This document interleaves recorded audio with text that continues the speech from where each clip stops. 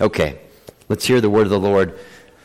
Follow the way of love and eagerly desire spiritual gifts, especially the gift of prophecy. For anyone who speaks in a tongue does not speak to men but to God.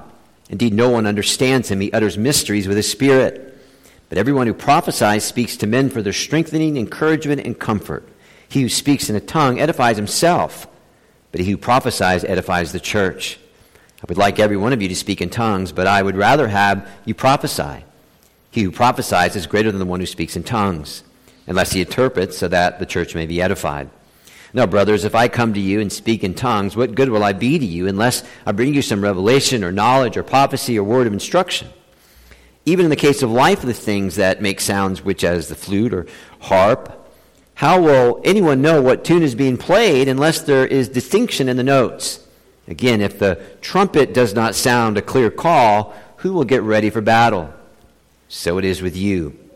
Unless you speak intelligible words with your tongue, how will anyone know what you're saying? You will be just speaking into the air. Undoubtedly, there are all sorts of languages in the world, yet none of them is without meaning. If then I do not grasp the meaning of what someone is saying, I am a foreigner to the speaker, and he's a foreigner to me. So it is with you. Since you are eager to have spiritual gifts, try to excel in gifts that build up the church. Amen. Let's bow our heads together as we thank God for his word this morning. Well, Father, when we come to a chapter like this, quite frankly, I come in weakness and in humility and much trembling.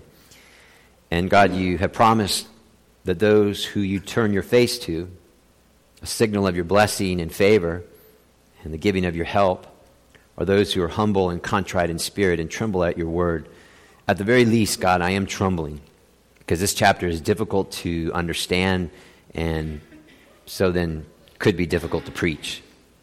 So what I would simply ask this morning is that I would be given the grace to say what only the text says for the glory of the Lord Jesus Christ, for the strengthening of his church, and the good of all people. And for Jesus' sake, I would ask these things. Amen. Excuse me.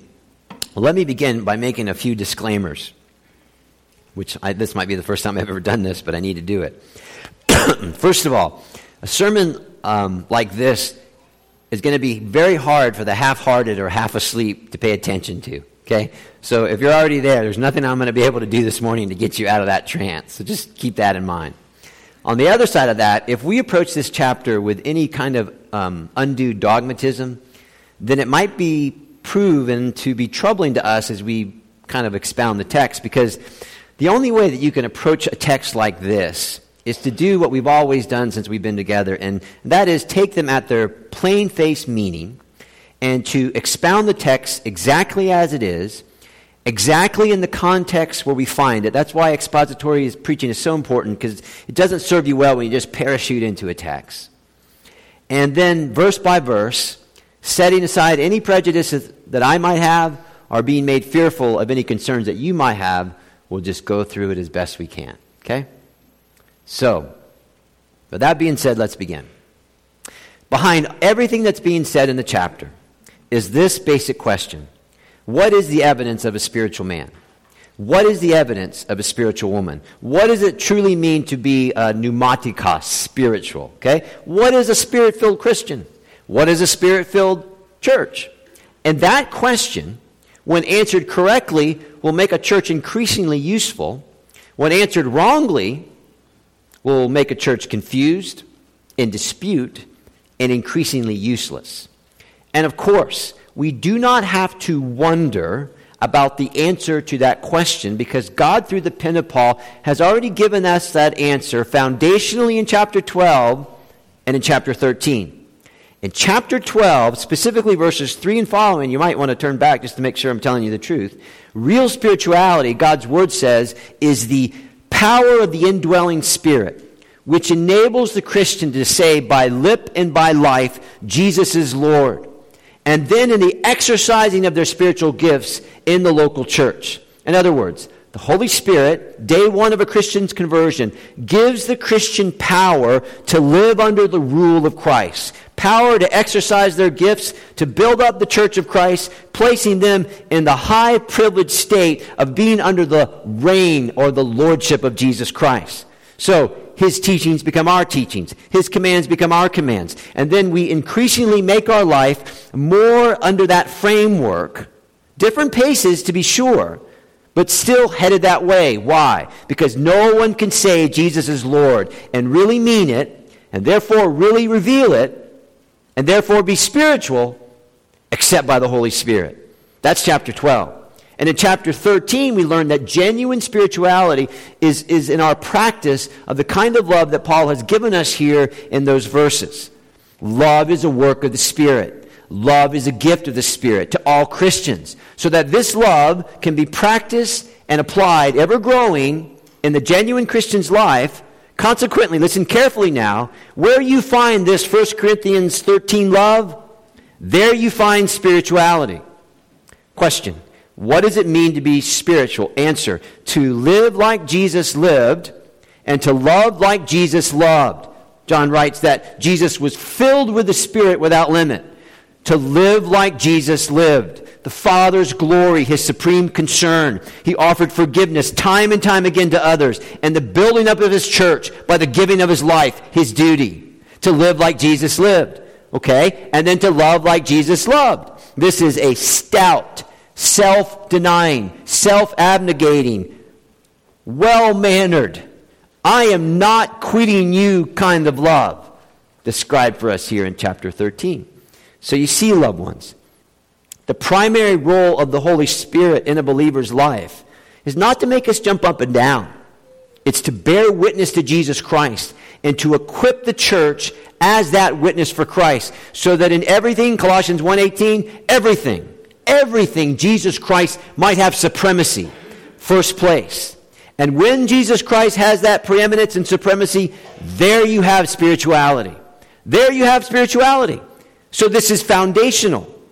Now what happens is, sometimes we come to the Bible with a predetermination, a made-up mind, or a misguided mind, and we begin to map out our own answer to the question, what does it mean to be spiritual? So, it's not in the exercising of our gifts, building up the local church. It's not in loving like Christ loved, that self-giving love in Christ, in the church. And it's not living like Christ lived, the self-denial that it calls for in this existence as we have it, which builds up the church and certainly draws attention to the church. But it's something else that we've decided altogether. Now, we could go off on a rabbit's trail. We're not. But there could be all kinds of things that people say, when you do this, or when you experience this, or when you have this, then you are spiritual. And that would be wrong. And what was happening in Corinth was that they had made up their own definition of what spirituality was. In fact, their own context served to drive them to this, because they made the classic mistake of letting the world dictate their worship. Pagan temples were all around in Corinth. And there were people in those temples who, in order to connect with the gods in a high, holy, and super special way, spoke in these kind of ecstatic utterances. They spoke in strange tongues. Therefore, in the Corinthian case, in seeking to answer the question, what is spirituality, they'd come to the conclusion that one of the key characteristics, if not the characteristics, whereby a person could tell of themselves and be measured by others in their spirituality, would be the presence of this kind of ecstatic speech. And in the way they practice it, in particular, in the Corinthian church in public worship. And so, tongues, the way that they were practicing it, to them was the sign that they had reached the apex of spirituality, that it don't get no better than that. Which is why at the very heart of chapter 14, if your Bible's open, you'll see this. Right the middle verse, verse 20, Paul says to them, you guys have got to grow up in your thinking. Verse 20, stop thinking like children. And in that, again, we're not left to determine on our own what thinking like children means. Paul had already told us this, chapter 13, verse 11. When I was a child, I talked thought, and reasoned like a child. Reason like a child. The Greek word gives the idea that their rationale always began with themselves first. Which, and not to be unkind to children, but that's a dominating bent of most kids. They have to learn how to grow past that. So in Corinth, it was always first themselves in their mind all the time, individually. They were at the center of their universe. They hadn't got past, if you would, their terrible twos in their spiritual maturity. They reasoned like a child. They thought like a child. Their personal opinions were parceled out as gospel truth, and they took their personal thinking, unchallenged by the Word of God, and put it into action, into the church. And if they were challenged, and if they were corrected, they would do what we do at our house. I'm going to tell Mom. Right? Or they would pick up all their toys and leave. The result then, they talked, they thought, they used their gifts like little children. Prattle, insignificant nonsense. Baby talk, baby thinking. Baby talk. You mean like tongues? Well, okay, yeah, in the way that they were practicing it in the church, yeah, that's exactly what I mean. Because tongues, and the way that the church was exercising it, was clearly wrong. It was clearly selfish. It was clearly helping no others in the church except that one individual. Hence, and you probably picked this up when we read through the chapter, there's a massive correction going on here. So I want you to see how this all comes together. If you have a worldly, immature church, you can guarantee that that church will not be filled with the Spirit, but it'll be filled with people with eyes, right? I think, I want, I need, I'm spiritual only because I, as in the case of Corinth, because I speak in tongues. And Paul has to tell them, verse 4, he who speaks in a tongue edifies himself and not the church. Which takes us again right back to the baby talk and the baby thinking and the baby reasoning. And at the core of their use of this gift of tongues was what? Only the individual practicing that gift was being edified by that gift. Which goes against the very nature of why spiritual gifts are given in the first place. Now that being said, okay, let me suggest to you two keys to this chapter. The first is Paul's stress on edification, right? And edification is a fancy word for building each other up, right? Building up other people, specifically the church. So if your Bible's open, you saw that in verse 4 at the end there. Verse 5b, the one who prophesies is greater than the one who speaks in tongues unless someone interprets, so that the church may be edified. Verse 12, you're eager for the gifts of the Spirit. Terrific. Try and excel in those gifts. That what? Build up, edify the church. Same Greek word. Verse 17, again, same Greek word. You're giving thanks well enough in your use of tongues, but no one else is edified. And what Paul is carefully stressing here is this. If the people of God are going to be built up, then instruction which is intelligible needs to be provided, and it needs to be central in the church. So if that church in Corinth was going to be built up, and surely it needed to be, it had moral confusion, it had doctrinal confusion, they make a hash out of public worship, it had life in it, yeah, that was good, but some of the life was cancerous, which was producing kind of like sickly offsprings in the church and creating chaos. So Paul says, if you're going to be built up, it's not in the paranormal, it's not in the extraordinary, it's not in speaking unintelligible words, but it's imperative, dear one, that you have intelligible instruction, even as you edify each other in the use of your gifts. That's the one thing. And the other thing might be just as important, because I think what's going on here, and this is just personal opinion, it's particularly in the last 50 or 60 years, is magicians do this, right? Magicians say, look over here, and they get you looking over there, so that what they're doing over there you don't see, so that when they go, ta-da, you're like, how did they do that? Because you were looking over here and you weren't looking over there. I think what was happening is this. I mean, this is all, everybody comes to 14, tongues, prophecy, tongues, prophecy, tongues, prophecy. Look over here, look over here. All the while, the evil one says, I don't want you to learn a thing about edification and building up the church. And I don't want you to learn a thing about how important your local assemblies are. So everybody gets mad about prophecy, mad about tongues, while the whole thing and the main and plain thing is being ignored. So stay with me. Paul is making it very, very clear in the context of public worship, which is clearly the context here.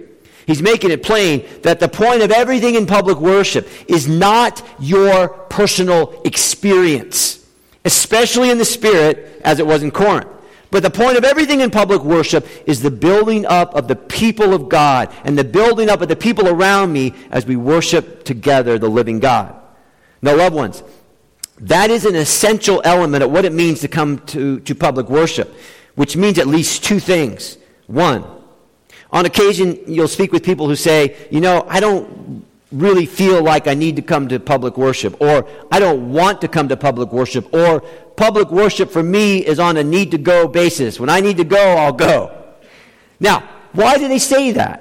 Well, they say that because they assume that the focus of coming to church for worship is only an individual focus, only to their advantage, right? This is the kind of thing where I'm here to get my battery charged up again. Okay, fine.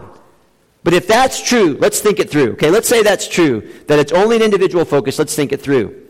So you bring a few hundred people together in worship, and according to that line of thinking, you have a few hundred different separate experiences of God in worship. So we come in, and we expect to encounter God individualistically and not congregationally. And if we think that, we can safely assume that it doesn't really matter to anybody else except ourselves whether we show up or not. Because the reason why we're showing up is to only get something for ourselves. Consequently, if we don't come, we're the only ones who miss out. Because we're the only ones who we think we're edifying, i.e. tongues. But Paul says, no. In public worship, which is our privilege and our responsibility, it's not that a few hundred people have an individual experience with God, but that it's that a few hundred people encounter God, worship God together in such a way that it will build up, edify all the other people around me. That's why, loved ones, and listen carefully, that's why the way that we sing matters.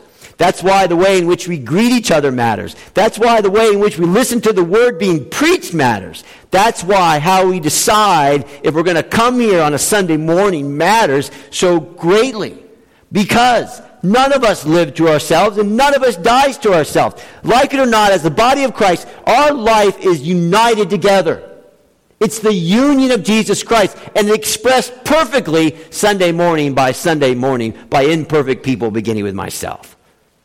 So just think with me. That poor thinking could be the reason why, I only do Bible studies, and I only do Sunday morning Bible studies, or I only do Wednesday night stuff, because I only want to get something out of it for myself. Forgetting that when we come together like this, we are doing it for the glory of God. We're building each other up. And we're doing what God would have us do to declare to the watching world that God is great and Jesus is Lord and that He's coming back again. I probably use this story too often, but it's always on my mind. When we're here on a Sunday morning and all the cars are parked there, little Jimmy's in his truck with his dad, and his dad drives by the church, and little Jimmy says, "Dad, why are they doing what they're doing? What's going on in there?" Well, they're worshiping God. They're worshiping Jesus. And little Jimmy says, "Dad, why aren't we doing that?" And then a whole conversation has to take place. Why? Because we chose to be here on the Lord's Day and do what Christians have done from generation to generation to generation. Together as one in Christ. So you see, this is foundational to our understanding of this chapter. Is what I'm doing in the church edifying to other people in the church? Is it building them up, or is it tearing them down, or is it keeping things at a standstill, which is the same thing as tearing it down? Because only healthy things grow. Okay. Now, the fact that Paul uses the whole chapter to explain two gifts should make us understand that public worship is necessary. It's not secondary. That it's not individual, but it's congregational. It should also tell us that public worship is theological and not personal, because we're getting the mind of God through the pen of Paul in this chapter. There's a correction that the church needs, and it is a theological correction. It's changing the way they think. Some in the church in Corinth were claiming that the tongues form of prophecy was more spiritual and therefore more helpful, higher rank than the intelligent form of prophecy. They said spirituality is, when you're feeling it, that unintelligible language in the church. Paul says, no, listen carefully. The real issue is understandability, it's intelligibility, and it's edification. So Paul takes their order and he reverses it. And he says, in this context, out of the two gifts, prophecy, tongues, clearly intelligible speech is better. Clearly prophecy is better. So Paul's not saying that prophecy is the greatest gift. Right? He's not saying that. He's just comparing it to the two, and he says this is the one that needs to be practiced in the assembly. This is the one that we should pray and ask God for. And so in that, then he gives a threefold imperative, which means this is a command to the church. This is apostolic injunction. This is what we yield to as believers in Christ. Follow the way of love. Okay, that's the first thing he says. The Greek word there has the idea of chase after love. Pursue it with a passionate commitment. The tense there is habitual in practice, which means it's not like a one-shot deal. Holy cow, I loved on Sunday. I got the rest of the week off. I don't have to love. Back in Sunday, I'll be loving again. It'll be great. Paul's not saying that. He said, make it your habit to love 1 Corinthians way. Pray it, try to apply it. So that means, at least for our local body, every ministry opportunity, every response, every call of service, everything, what we do is we have this Christian love at the forefront of our mind. In everything in the church, follow the way of love, as Paul gives us that definition in chapter 13. So far so good, right? That's pretty straightforward. Second phrase, verse 1, and eagerly desire spiritual gifts. Now we learned in chapter 12, verse 11, that God gives gifts to each one as he determines. Okay? But the fact that God gives gifts to each one as he determines does not negate what Paul is saying here, that we should eagerly desire spiritual gifts. In other words, all Paul is telling the church is, listen, go to the Father and ask him for the gifts. Ask him for the gifts specifically that build up the local church, that build up the church. Father knows best. Father gives best. So you don't have to fear that we're going to get the wrong gift. Not at all. God will give what is right, always. He doesn't make mistakes. Nor, and listen carefully, because typically immature Christians make the mistake, we don't have to have some kind of crazy religious exploits to try to receive the gifts. You know, like a holy hoedown or whatever it is they do. We just need to sit or kneel and say, Father, I need gifts that build up your church. And you seek him in the path of love and for the good of the church, because Jesus loves the church and he dies for the church, the greater gifts which build up the church will be poured out. Would you just ask yourself the question as we move along? When's the last time you prayed for gifts to build up the church? I mean, I had to do some repenting this week, personally. Right? I know what I usually pray for, but I've been... I was going to say, I've been getting down on praying for the gifts, and that's creepy, but I'm sorry. That's slang for I've been really praying hard for spiritual gifts. For all of us. Sorry about that. Third directive is that when we come asking, we should especially ask for the gift of prophecy, right? Paul says that pretty plainly, the last phrase in verse 1. Now again, we have to understand, this is in relation between prophecy and tongues. That's the context. Chapter 14, Paul tells us, pray for the gifts which are the superior ones, and clearly here it's prophecy. Okay, so that means we're going to have to define what prophecy is. Well, the gift of prophecy is not simply or only the gift of preaching. Now, many of us have been taught that prophecy is preaching. But if you say that, then you have a problem. So we're going to think this through.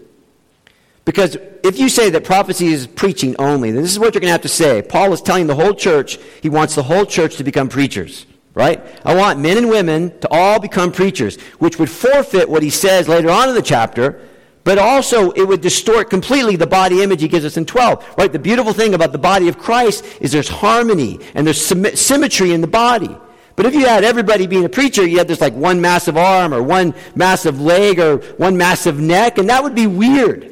Right? That's not church. Can you imagine having a church full of Joes? I can't imagine having a room full of Joes and I'm the only one in the room. Right? That's silly. That's silly. So Paul's not saying that prophecy is only preaching here. That's not how God set up the church.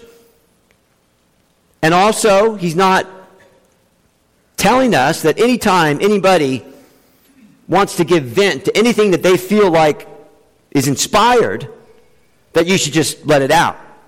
If every time we had a feeling or in our gut or something going on in our tummy and we think it's inspired and we need to let it out, then people around us should be very, very careful.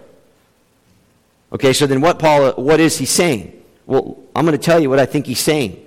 Prophecy, New Testament prophecy, is a word from the Lord, from the word of the Lord, through a member of the body, inspired by the Spirit, given to edify, to build up the rest of the body. I'll say it again. Prophecy, New Testament, is a word from the Lord, from the word of the Lord, through a member of the body, inspired by the Spirit, given to edify and build up the rest of the body.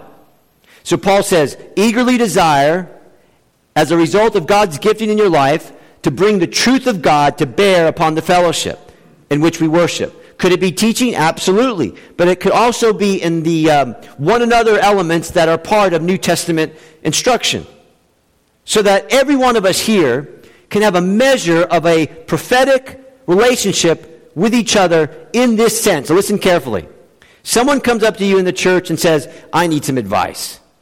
I have trouble with X. I'm got a real tough decision with Y, and I'm having trouble with Z, whatever it is. And because we have this gift, and because we have a mature working knowledge of the Scriptures, we are able in that moment in time to take a word of the Lord, from the word of the Lord, open our Bibles, apply it in order to help that person asking those critical questions. So listen carefully. We're not pulling words out of the air, divorced from the Bible. We're not saying things like, well, I really feel like God's telling me to tell you. No. We're taking the word of the Lord, from the word of the Lord, Bibles wide open, and giving them eternal truth for their question in that moment, building them up with God's truth from God's word. Now, if you make prophecy then only preaching, then not only do you have a confused picture, but you make preaching the sole prerogative of spirituality, and clearly that's not the case. Clearly, the preacher is not the only one that is spiritual in the life of the church. And by the way, because we got to keep thinking this through, isn't prophecy more than just forthtelling? Isn't it also foretelling, as in telling the future? Now stay with me. If God gives you the gift of prophecy, you can tell the future, right? Okay, so what can you tell about the future? Well, you can tell people, you can tell the non-Christian that you'll probably rub shoulders with tomorrow. You can tell them Hebrews 9:27. It's appointed to men once to die, but after that to face judgment. You can tell them 1 Peter 4:5. They'll have to give an account to him who's ready to judge the living and the dead, our Lord Jesus Christ. And when you give them the word of the Lord, from the word of the Lord, you have a proper prophetic ministry. And in that moment, they hear God's voice, if you would, through your voice. Because you're giving them biblical truth in submission to the Scriptures, which will make them have to rethink the many wrong things they believe. Because sometimes people go, you know what, it's all going to be okay in the end. That's universalism. Everything will work out. Everybody's going to be fine. God is love. Everybody's going to be happy. No. Or everybody just dies, and then there's nothing after death. No. A word from the Lord, from the word of the Lord. That is prophecy proper.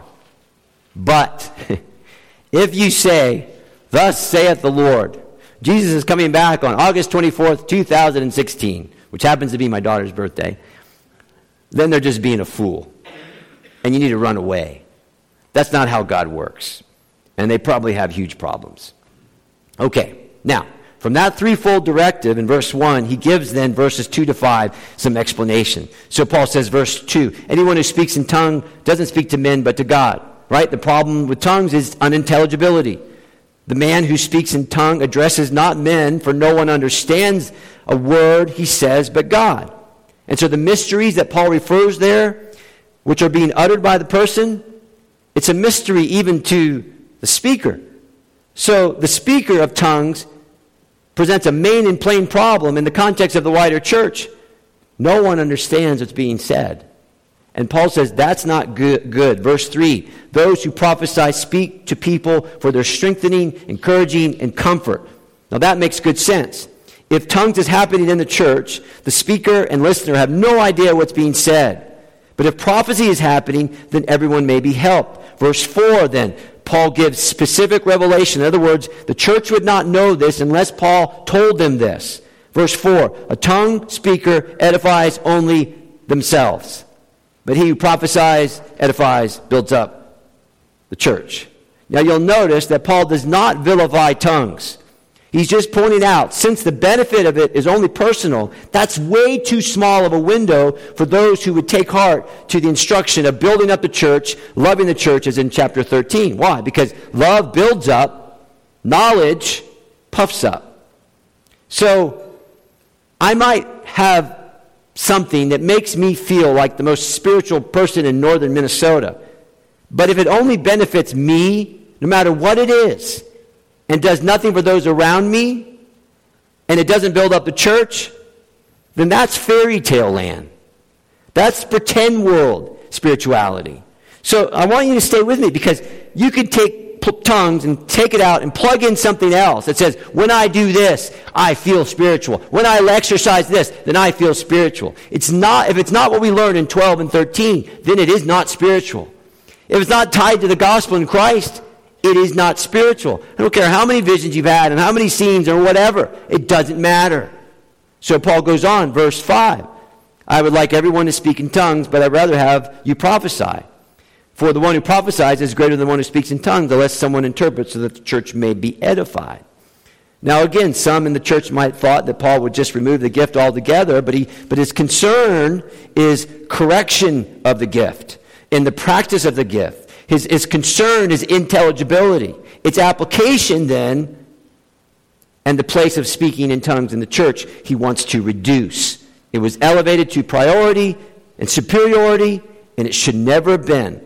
So he tells them, now listen, not to make peace, but to be sensible.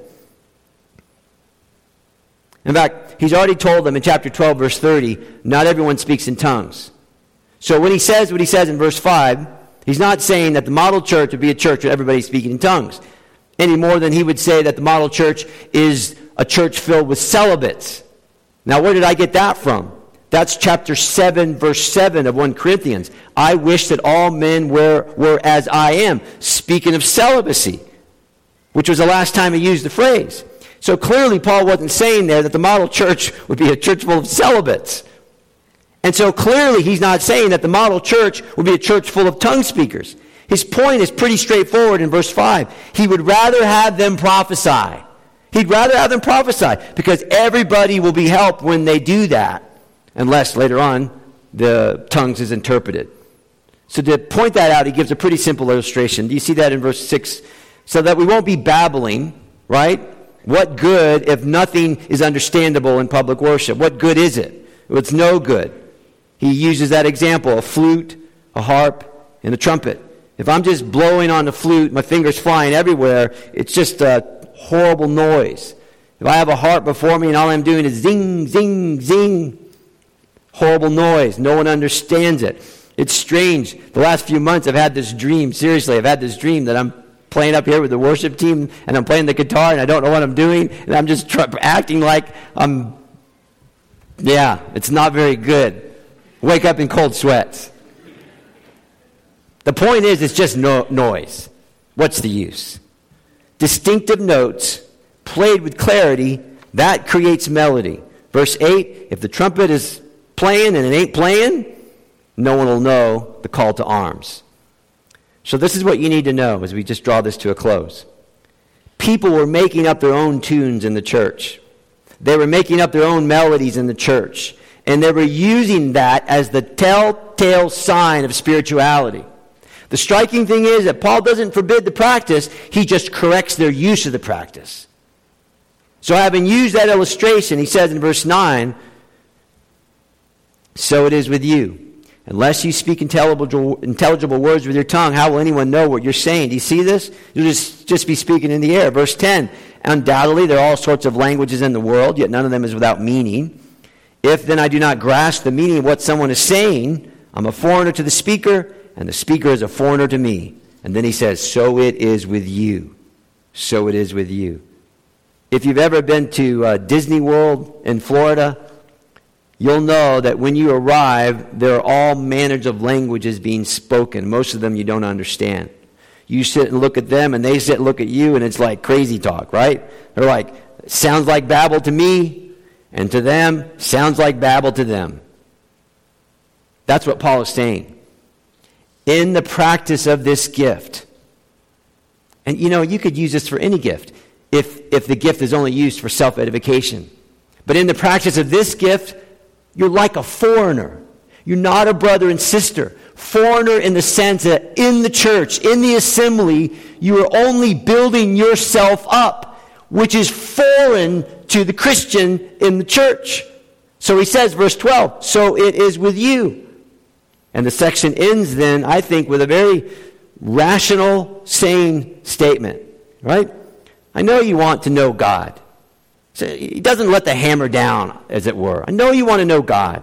I know you want His fullness. I know that you want to be spiritual. Terrific, I know this. So he says, when you go to pray to God, ask Him for the gifts which build up the church, the local church, because that's the context. Final application. We should ask ourselves this question. Has my attendance in worship among the people of God this morning inclined towards their edification? Is there something I said? Is there a prayer that I offered? An ear that I offered? A hand that I shook? The way I sang? The way I listened? The way I worship? Was it something that I did which makes it more possible for people to be built up, the church to grow up and grow out, and even helps that person face another Monday morning in that big old bad world? So by God's grace, may every one of us be able to say in the middle of the Lord's Day, yes, with the help of God, we have done so. Then, says Paul, okay, there you go. You are on track for spirituality. You don't need to go to Timbuktu to be spiritual. You can do it right here in the local assembly, in this plain old place, spirituality. And if you can't say that today, well, you're going to have time after church to be edifying, and Lord willing, you're going to have another go at it next Sunday morning. Good? Good. I'll be around if you have any questions, okay? Let's pray together. Well, Father, we thank you that clearly you love the church of Jesus Christ. The church is the visible representation of the body, the precious body of Jesus to the world. And clearly the mission of the church is the mission of Jesus. In self-giving love, remind and tell the watching world that time is short, the end is soon, and that only people who come to Jesus by repentance and faith can be made new, can be made children of God, and live forever in the next world, which is perfect and perpetual and peaceful. So, Father, please, for Jesus' sake, we would just begin anew. Give us each the gifts, the spiritual gifts, which build up the precious body of Jesus Christ in this local place. And Father, may you bless your people richly and deeply this day for your Son's sake. Amen.